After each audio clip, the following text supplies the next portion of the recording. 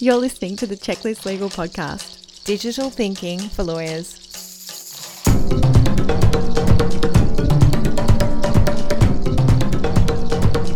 Hello and welcome to episode 9 of the Checklist Legal Podcast. I am Verity White, a corporate lawyer and contract productivity enthusiast. And Checklist Legal is a blog, a podcast, and an ebook designed to help you as a legal professional and lawyer craft contracts that your clients love, design innovative tools to increase access to justice, develop new skills as a T-shaped professional, and supercharge your personal and professional productivity. So in episode 9, we are going to be having a look at O productivity again, this time for your contract process. Previously, we had a look at it for your contract document. But this week, we're going to be finding out how to make your contract process more productive, applying O productivity. And our mindset today is get curious. So don't get frustrated, don't get annoyed, get curious. Today, we're going to be having a look at why you have to get your contract process in sync with your contract document. We're also going to give you an example of an out of sync slow process and how process mapping helped to fix that process. We're also going to be going over why a visual map of the contract process is so important. We'll be going through some common culprits of slow contract processes and how to fix them. And of course, you'll get an actionable challenge that we have in every episode for you to try. This episode is about simple process mapping tools and questions that you can use right now without a consultant or fancy software that can help rapidly outline process steps in complex contract relationships. It's not about intricate details of Six Sigma or Agile methodology, but if you have applied these techniques to contract processes, I would love to hear about it. So please get in touch if you are a Six Sigma Black Belt contract process guru. I would love to hear about it. So before we get stuck in, and just a quick recap, if you can remember back to episode 2, we learned to think digitally about the contract work we do. We look beyond just our own portion of the contract, drafting or preparation. We also understand that a contract sits within a wider contract process. Sometimes we're aware of the processes before and after we see a contract, sometimes we aren't. When we apply O productivity to the contract process, we're engaging with our clients in a really positive way and finding ways to make their work life easier and happier, as well as our own.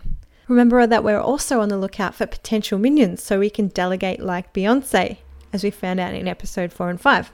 Let's get stuck into it. Why is it so important that our contract process runs smoothly? Why should we as lawyers not just worry about the contract document?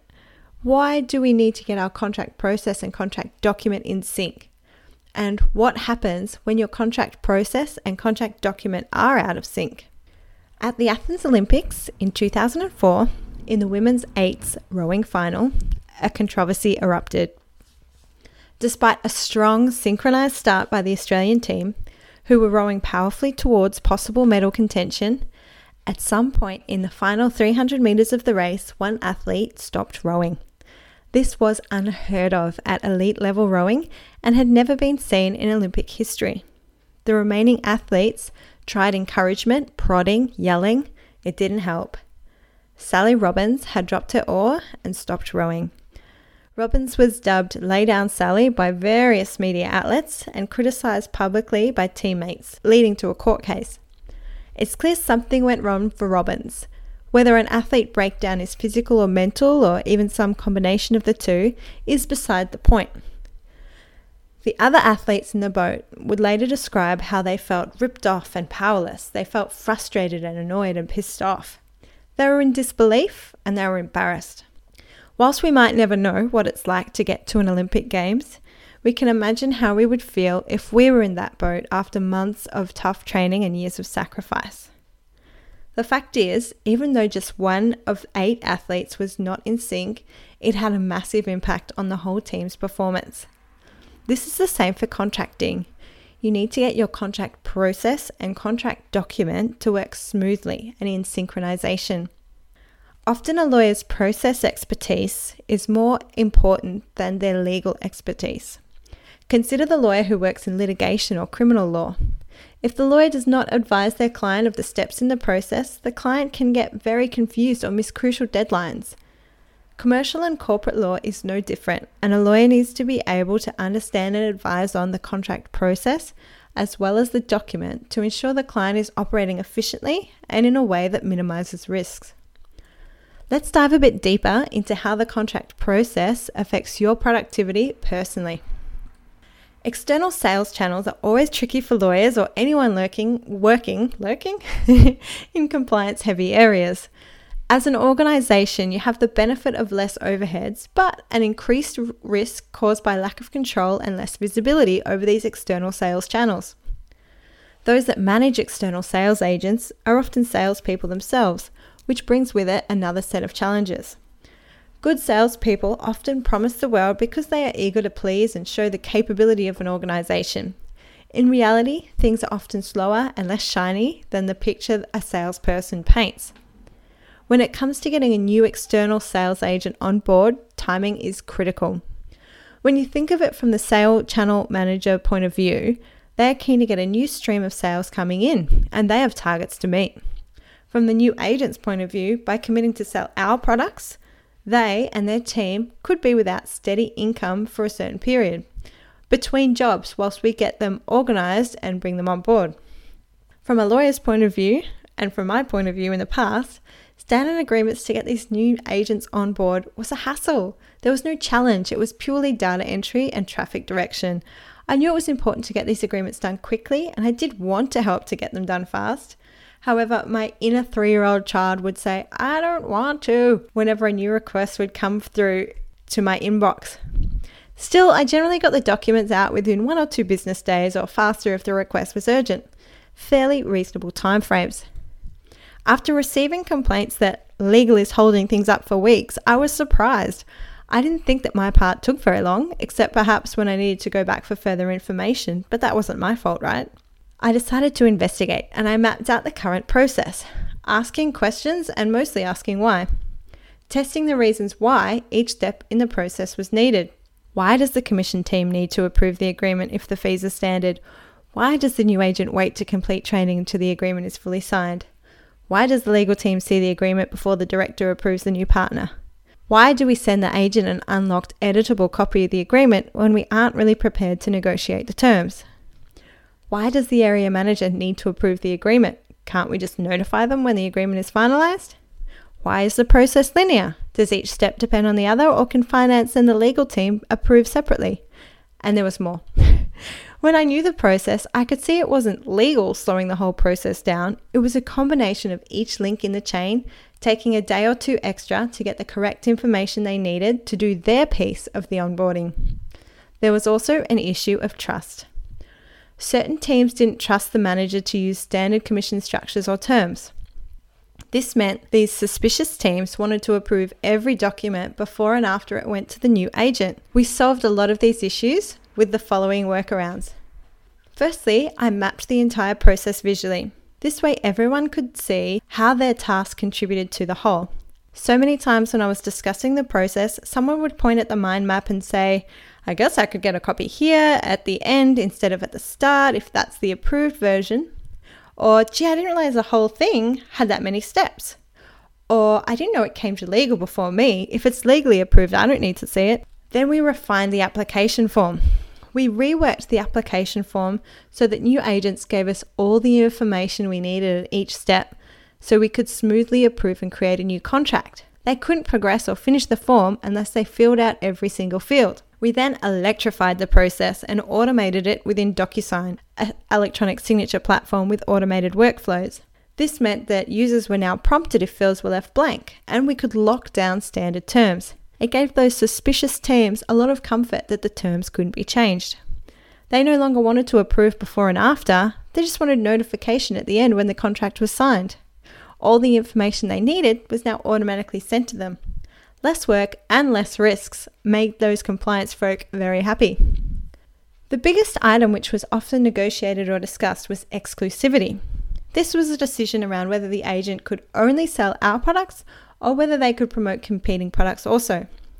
After discussing and training the sales team on the risks, pros and cons of exclusive agents, I put the power back into the hands of the sales manager with a tick box. It was easy to set up, the managers understood it, and new agents loved it because it felt like they were getting something for their negotiating. Now, they check a box if exclusivity applies. Each person within the process was starting to row together. By getting all contract users to row together, we made the entire process much less stressful. The contract document and the contract process were moving in sync. Everyone was trusting each other. To get in sync, we need to think about contracts differently. A visually mapped out process is a conversation starter. It says to your stakeholders that you care enough about them and their work and the contracts they use to create a useful visual tool. Your version of the process might be correct from your point of view, but someone else who uses that contract might be aware of another side process that also happens. This is much easier to spot on visual process map than a list of dot points, and you might not learn about these siloed processes without a visual map to talk to. A mapped out visual process gives you a great starting point to show later when you've improved the process. Everyone loves good before and after photos. It's a great way to illustrate the value of making contracts more productive. They save not only legal time, but processing time and resources across a company. So you can celebrate your successes visually. So what do we ask? Now that we know we need to map out processes, how do we go about it? In the next episode, we'll go into detail on how to use two types of basic process mapping tools: mind maps for simple contract processes and swim lane diagrams for more complex processes. For now, let's nut out the key questions for assessing contract processes as we apply O productivity steps to our contract process. These will give you a great start on contract mapping and how to gather requirements to boost the productivity of your contract process. Phase 1, obliterate. Just like when we applied the obliterate step to the contract document, we're now looking at the contract process to see what we can get rid of. So remember, at each step, ask whether or not we need that particular step in the process. Can we do something so that that step is not needed? Can we remove that task or combine it with another one? Phase 2 is optimize. Is there a way to improve on the steps we absolutely need to have? If you must get approval by finance, what's the best way to go about it? Is it a request to a general inbox or a single person or other notice? Do we need their approval always or only over a certain threshold? We're looking to make every necessary step in the contract process as smooth, simple, and speedy as possible for each person in the chain. Phase 3 is outsource. Thanks to episode 1, we've structured our contract like a reverse sandwich. From episode 3, we know we're thinking like a lazy lawyer, constantly on the lookout for minions, human or robot, to speed up the contract process for all. Delegating to the right technology or people helps speed up the necessary steps in a contract process. Outsourcing the contract process via automation is one of the beauties of going digital. So your key question to outsource within the contract process phase is to ask what parts of this process are best completed by other people. Can you provide options for different situations so a lawyer's help isn't needed? Do you need to enter this data, or can someone else enter it and then you check over it? Could you get a paralegal to approve it, or does it have to be a lawyer? Okay, that was a lot of content today, guys. The key takeaways for you. A lawyer's process expertise is almost as important as their legal expertise. For a contract to operate at optimum productivity, all the users of a contract must row together with complete trust in each other, the contract document and the contract process. Remember to ask those 3 key O productivity questions at each step in your process. Obliterate. Do we need this step in the process, or can we do something else so it's not needed?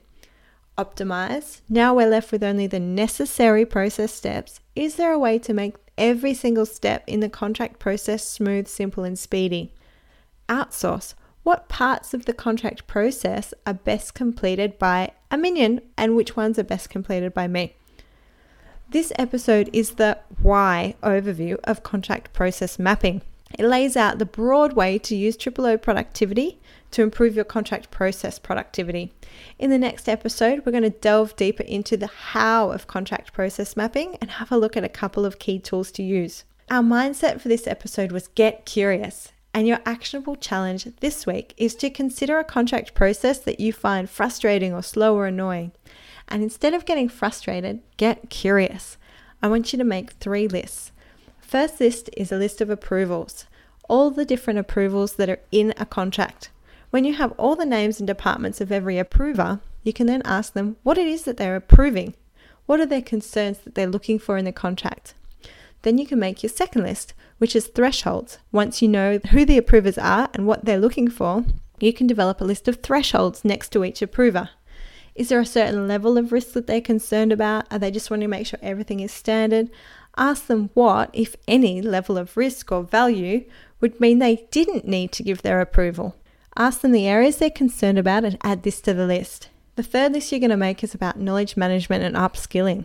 With an understanding of who the approvers are and their current concerns and thresholds for needing to approve or not, you can then provide clear advice about the different options available at different levels. Once they have your advice and understand the process themselves, they might not want or need to approve anymore, or perhaps their approval will take minutes, not days. So to tie that all together for you, for example, if in your investigations you find the finance team is concerned about the pricing salespeople have given to customers, they want to make sure it's within certain thresholds. You could take a few approaches. Firstly, you could lock down the pricing so that salespeople can't alter it. You could ask managers or other approvers to confirm the details whilst approving other aspects so the finance team doesn't need to approve it. You could create pricing schedules so that salespeople can only select from finance approved levels. You could set up specific drop-down choices so that finance only needs to confirm a drop-down box reference instead of every dollar in a contract. So that is a long way of tying together your actionable challenge. Let me run over it for you again. Your actionable challenge is to make a list of all the approvals in your frustrating contract, note the threshold concerns each approver is looking for, and address those concerns where possible with advice, or try to create contract solutions to address them. So much in that episode, guys. I hope that you enjoyed it. Head to checklistlegal.com/podcast for the show notes, which will link to lots of templates and all of the sources and resources that I talked to there. Let me know if you enjoyed the episode. If you have any other feedback, at Checklist Legal on Twitter or Checklist Legal on Instagram, and head to checklistlegal.com/podcast and find episode 9 for the show notes for this show. Look forward to chatting to you on the next episode of the Checklist Legal podcast, where we will be having a look at what we'll be looking at. Episode 10. We are going to find out how to map a contract for productivity. We're going to have a look at mind maps and swim lane diagrams. Very exciting. I love a good mind map. Until then, enjoy your contracting.